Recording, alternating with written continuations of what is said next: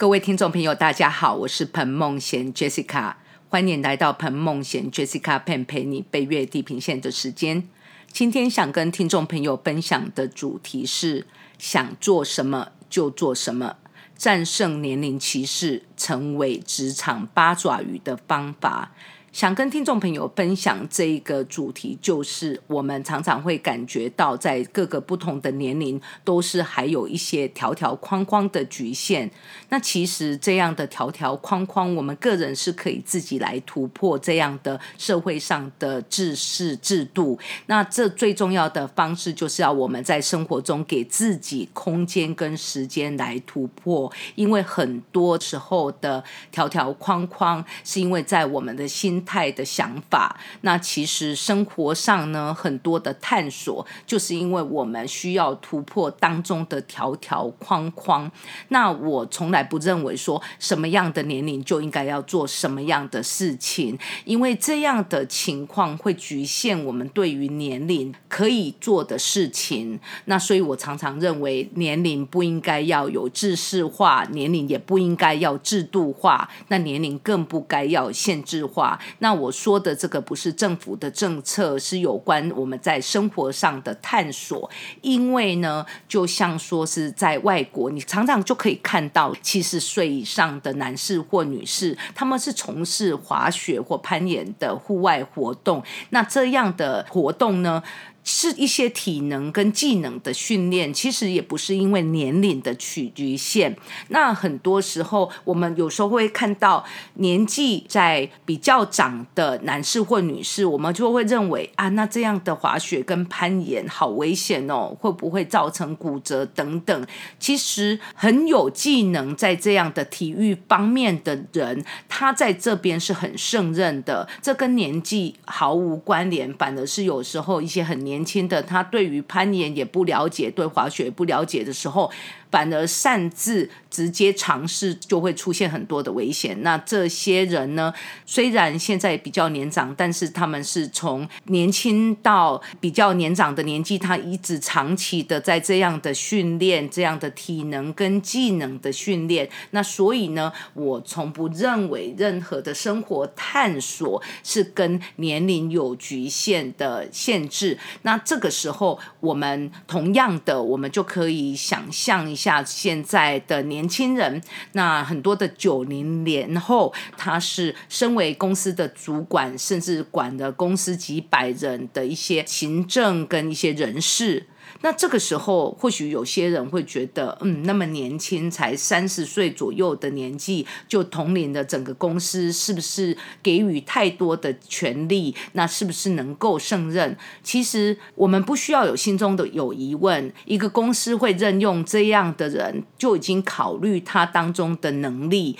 那这个情况其实就是跟能力有关联，跟年纪也没有关联。所以在这个情况，如果你的上级是30几岁的年轻人，那你是中年者，那也千万不要觉得不舒服，因为在职场我们只要把自己的部分做好，那又可以在职场学习到新的知识跟技能的话，那我们的上司就算比我们年轻，那也没有什么，因为他的能力一定是有被认同。那如果你仔细的注意那样的年轻人，他也是有很多值得我们学习的部分。那所以呢，其实我觉得对于年纪来说，你想要做什么，你就是在不同的年纪你就可以去做什么，不要认为说什么样的年龄就该做什么样的事情，只要这个事情我们又不是说违法，那也没有妨碍别人。那当然呢，未成年者不一样，因为任何的事情都要有他未成年的合适年龄的一些教育引导跟法律规范。但是对于成年者的话，我们实在不需要给自己很多的条条框框，因为我们只有活一次。那生活的探索它当中的美好，就是因为我们在各个年纪都还会保有探索生活的能力。那我们这样的生活美好，能够按照我们的心思意念从事我们想要做的事情，那我们呢就可以发掘更多我们从来没有发掘的生活上的事情。但是讲到这样的生活情况，跟工作职场还是有区别的，不可否认，职场对于年龄还是有歧视的存在。那这个时候该怎么办？我想请问听众朋友，你感觉到职场遇到有歧视的时候，你是什么样的感觉？你是怎么样克服？那其实以我的看法，虽然年龄在职场的歧视没有办法避免，因为毕竟职场就是由人组成，不同的地方的人不一样，你遇到的人在不同的地方还是有很大的差别。可是如果你现在所处的工作，你遇到的职场就是有年龄的歧视，那这个时候你就必须要好好的研究一下这当中的情况跟自己可以处理的方法。但是这并不代表年龄歧视的想法就是应该让我们局限。虽然新闻报道当中有很多中年被裁员的新闻，这确实是事实，但是一定不要变得焦虑，因为新闻的发生跟报道就是要给我们一个醒思。那我们都要知道，这样的裁员跟减薪主要还是以产业兴衰跟产业文化为主。那如果你遇到的产业文化对于年龄就是会有歧视，那其实这样的危机就是一个转机，就是给予你能够在这样的危机里面更新的一种转换你的生活，让你的职场换个跑道的机会。因为我们人都不喜欢改变，但是其实有时候改变是好的，因为改变就是变好跟变坏。那所以呢，我们如果把遇到的年龄歧视当成是好的，虽然它事实上是坏的，但是我们把它在我们的心里转换为告诉我们自己，那是对我们自己是好的，能够让我们有新的生活发掘，让我们的职场可以尝试不同的部分。那这也是一种在你的年龄不同的阶段的一个提升。那这种情况呢，我们如果要知道我们这样的年龄造成的伤害，那这样的情况，我们首先就要先对年龄歧视有一个认知。因为呢，我觉得年龄歧视不应该以几岁来区分，因为我们在工作遇到的瓶颈不是只有年纪是几岁，其实当中很多是以工作性质来区分，还有工作场合以及企业规模区分。那这种情况就会造成你在工作中的场合遇到的事情，那还有它的企业大小当中，会影响到企业文化里面的很多做事的方法，也会因为高层对于这样的工作文化的处理，那变成你在不同的企业就会有不同的年龄被重视。那我们也要知道一下，这样的年龄歧视，如果我们的认知如果有一个局限的话，这会让一个人的身心灵有很大的束缚。这也就是世卫组织他一直强调，年龄歧视是一个全球性的挑战。那联合国也指出，年龄歧视造成更多的健康状况变差，还有社会孤立跟过早死亡等等。那在这种情况，我们就要采取出很多的反年龄歧视战略。那这样的反年龄歧视战略，不是说我们要很强硬的来面对一个企业，因为我们就会变成是小虾米对大金鱼。那所以这个时候，我们当中如果在你的职场里面遇到因为年龄然后所受到的轻视，或是所受到的不重视，或是裁员，那这个时候呢，我们还是可以采取一些方法让自己有突破。那我在这里就先拿2个例子来跟听众朋友分享。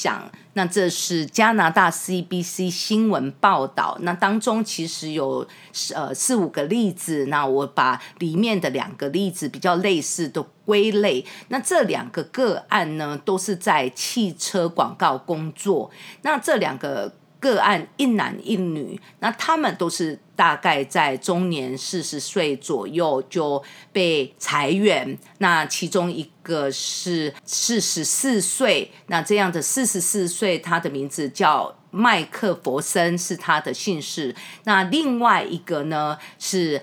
米利根，也是他的姓氏。那这2个人呢，他们被裁员的时候就是在中年40岁的阶段，但是呢他们感觉很大的压力跟难过，因为他们都有孩子。那这个时候呢就变成说家里的经济压力就是成为一个很重要的因素。那更让这些个案感觉难过的是，他们常常是从年轻20几岁就一直在公司服务到中年。那在这2个个案里面的其中，这个米利根就提到说，他们的公司是一个中型的公司，有150名员工，那平均年龄大概是28岁。那其实他跟记者的时候访问的时候，他就提到说他感觉自己老了，在他的机构里面他就绝对不是一个酷孩子。那这个时候呢，米利根他也知道要转型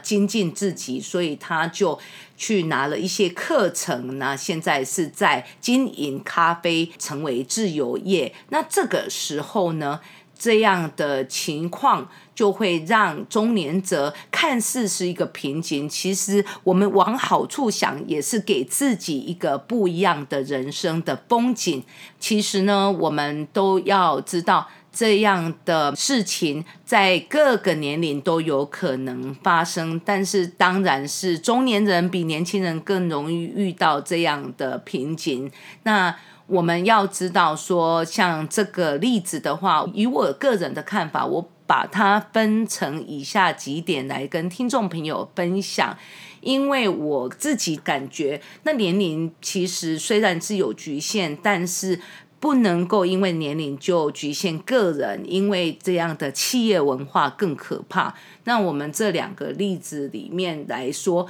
我们不可否认，那这就是他们当中的企业文化，喜欢用年纪轻的，喜欢用40岁以下的年轻人，尤其是喜欢用20几岁的年轻人。但是这时候我不得不说，很多中年人40岁以上的中年的人，在这些市场行销方面还是做得顺风顺水，因为他所在的企业文化并没有对年龄歧视，所以我们不可以说是因为市场行销就是只有用年轻人，因为事实上很多市场行销他对中年人还是很看重。那这个时候呢，我们就不能被很多的这样的事件所影响，因为我们毕竟要知道，新闻报道它就是把一些事情的现象让我们民众可以省思，但是并不代表我们就要被这样的年龄局限的事件影响了我们在中年的时候对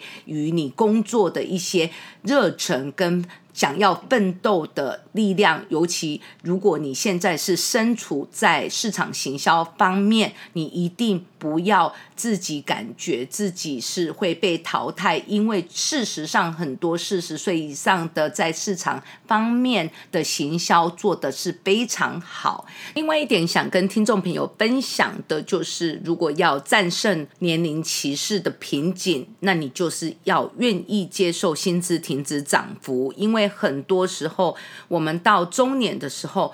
遇到会薪资涨幅就忽然停止了，那这时候就很多中年人就会感觉有压力，尤其一些公司如果他的收入有一些不好的情况出现，那他们在裁员的时候就会以高工资的人先裁员，因为中年人呢又有家累，那薪资又拿得比较多，那所以很多公司就会想要裁掉薪资高的部分，然后用年轻人，因为年轻人呢很多没有那么多的家庭负担，那无论是要去出差，那他可以出差的频率也可以比较多，那这种情况就很多公司情愿裁掉中年40岁以上的人，那就留下20几岁30出头的人。那这种情况呢，我们也不要被这样的情形所害怕，因为呢，只要我们能够接受薪资比现在的程度低一点的别的企业，那这样我们还是能够在中年的时候给自己另外一条路。虽然如果换到别的企业的薪资只愿意付比较少，那这当中我所说到的 CBC 的这个2个个案里面，就有其中一个个案就有提到说，他在业界找工作的时候，那业界只愿意付一半的薪水，让他很难接受。那这个时候我个人的看法就是要先接受这样的工作，那不要说高不成低不就，因为先接受这样的工作呢，至少有一个基本的薪资，那这样在里面你做得好的时候，薪资还是会提升。那因为被裁员者很多时候因为就变成高不成低不就，那就会让自己在那个死胡同里面转不出去。所以如果中年者遇到要转职，要考虑到如果你对于你本来的那个产业还是很喜欢，那你可以换一个工作，那就算薪资比较少，那就先接受。那可是呢，如果在这样的转型的过程里面有瓶颈的话，那你也是可以学习另外新的一门技艺。其实这也就是让你的中年里面可以有不同的风景。那我知道很多人到中年的时候很想要离开本来自己的企业，然后有自己年轻想要追求的梦想。那这个时候呢，无论你是裁员呢，想要转换跑道到完全不同的跑道，或是你是自己在中年想要完成你年轻的梦想，那你都可以来做。但这就要跟我下一步第3步骤想跟听众朋友分享的有关联了，就是有关钱的方面。因为无论你想要怎么样追求你的梦想，那我们经济还是最重要的。我就会看到很多的情况，在很多的金钱方面没有在中年顾好，也就是说从年轻的时候认为薪资是很容易的收到，那所以没有做好理财，那在一些生活上的奢侈品或是旅游方面花费过度。我这样的说法并不是要说旅游不重要，或是说不可以购买奢侈品，因为以我个人我也会买一些奢侈品，那我也会去旅游。但是我觉得最重要的就是一个薪资拿到的时候，最重要要把薪资先拨出你要投资理财的部分，之后才做家里的一些生活上的金钱的支配。那这个时候你如果在中年的时候你遇到被裁员，或是说你在中年的时候你感觉你已经做好人生下半场的薪资的准备，已经都安排好的话，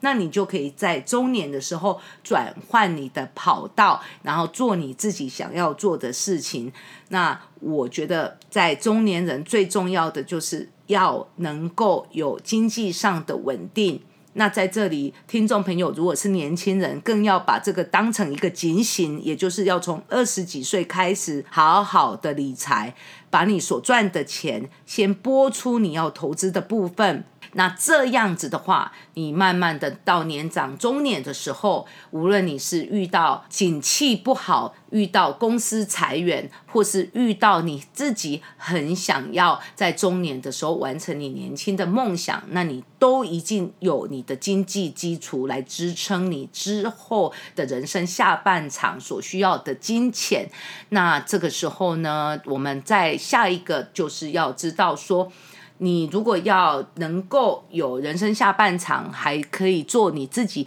不同的事情的时候，你就要在年轻到中年的时候要学习第2技能跟第3技能。那如果你没有来得及做，你在中年的时候你来学习第2技能第3技能也不迟。也就是人生没有太迟的事情，只有你自己愿意不愿意马上去做。那这个时候呢，如果你知道你的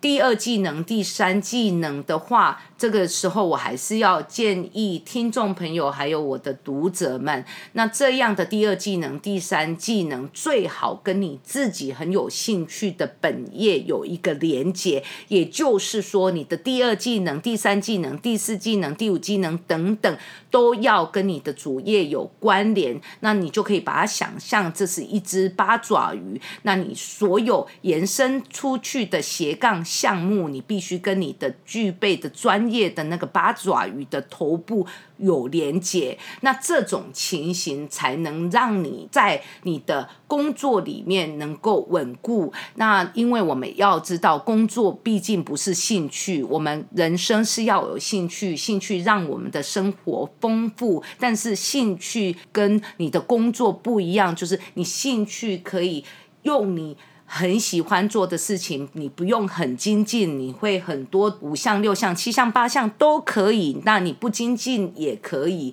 但是如果你想要在职场那用你这样的八爪鱼技能赚取金钱，那你这样的技能就必须跟你的主业有连结，因为我们都知道很多时候很多人的斜杠的部分很多，但是却没有办法做出个很好的事业出来，就是因为他会的东西很多，但是他的根基太薄，也就是有点像冰城，冬天结冰的冰城，它就是冰层如果太薄弱，走上去就会掉到水里面去。如果冰层是很厚的话，那这样的冰层就甚至可以在上面溜冰等等，走过去也不会破裂。这一样的道理，如果我们的工作是因为要赚取金钱的，那我们这样的第二技能、第三技能、第四技能等等，我们就要有八爪鱼的工作技能，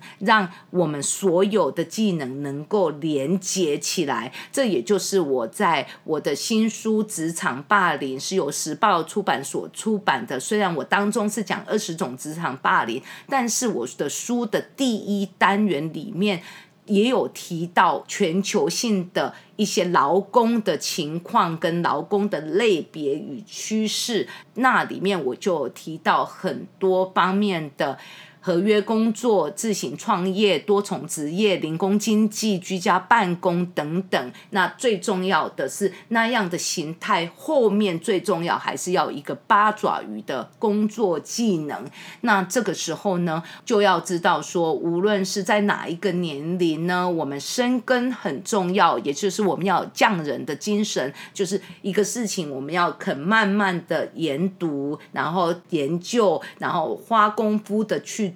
就像那些匠人，那他们这样子举例雕刻一个东西，他会长年累月的就在那里一直不停的专精的一些雕刻，在很重复的很无聊的动作里面，在那里研究启发跟创新。那这个时候呢，我们就要知道说，这就是让我们能够突破年龄歧视的一个方式。除此之外呢，最后的一点就是我们要知道，我们不要在意企业的大小，因为其实呢，企业的大小并不是存在于你自己的能力是不是强弱，因为你很有能力，你可以选择企业小，也可以选择企业大，并不是说企业大的服务里面就是代表一个人是比较有能力，或是在企业小就是代表自己的能力比较差。因为企业的大小跟你的能力是没有关联的，因为这只是你选择的地点工作的里面，最重要就是要知道说你选择的企业你很喜欢当中的文化，你可以在里面可以舒展着开，那这样的时候你在那个企业你就会感觉到没有受到年龄歧视。在节目的尾声，我想要跟听众朋友分享的就是说，我们虽然会遇到年龄歧视，很多时候我们没有办法控制这样的业界里面的行为，那也就是说我们没有办法控制企业它的演变，因为很多时候企业它要裁员也是因为它遇到整个景气的因素，也不是因为针对你。那所以我们又知道说年龄歧视是无法避免的，但是并不代表年龄歧视到处都是。那我们呢，要不被这样的年龄局限，首先要从我们的心态做起，因为我们要知道我们的心态如果能够删除掉这些不好的影响我们的负面的想法，在我们脑中安置无形的滤网，删除掉这些封闭的思想等等，那无论你在年龄的哪一个阶段，你都可以突破，开辟出你一条你自己喜爱的职涯道路。那听众朋友如果想要在今天的广播内容有比较详细的阅读，那这样子的话，这一篇文章是出自我在关键评论网的文章，战胜年龄歧视的6个方法，成为职场八爪鱼，与其焦虑不如及早规划。听众朋友可以在 Google 搜寻我的名字彭梦贤，或是彭梦贤 Jessica Pan， 就可以看到我在关键评论网的文章列表，这是我在关键评论网新的专栏的文章。那在这里呢，节目的尾声，非常谢谢听众朋友的收听，也希望听众朋友支持我今年的新书《职场霸凌》，是由时报出版所出版。那我在这个广播的下方会列下这些书本的内容的连结。在此非常谢谢听众朋友的收听，期待2个星期天后的早晨与听众朋友空中相会，谢谢各位。